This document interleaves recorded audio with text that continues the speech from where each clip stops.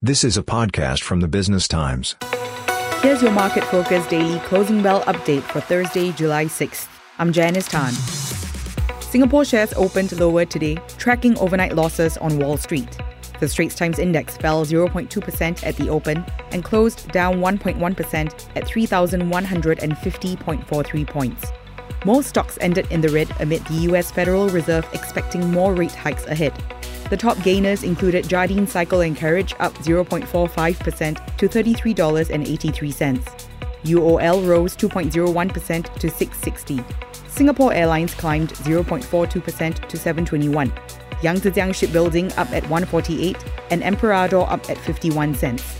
The top decliners, though, were DBS down 1.6% to $30.71. Jardine Matheson Holdings fell 0.9% to $48.70. Dropping 1.15%, UOB ended at $27.51.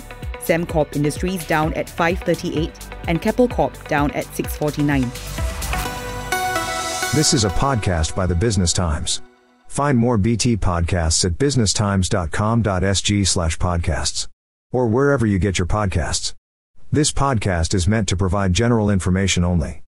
SPH Media accepts no liability for loss arising from any reliance on the podcast or use of third parties' products and services.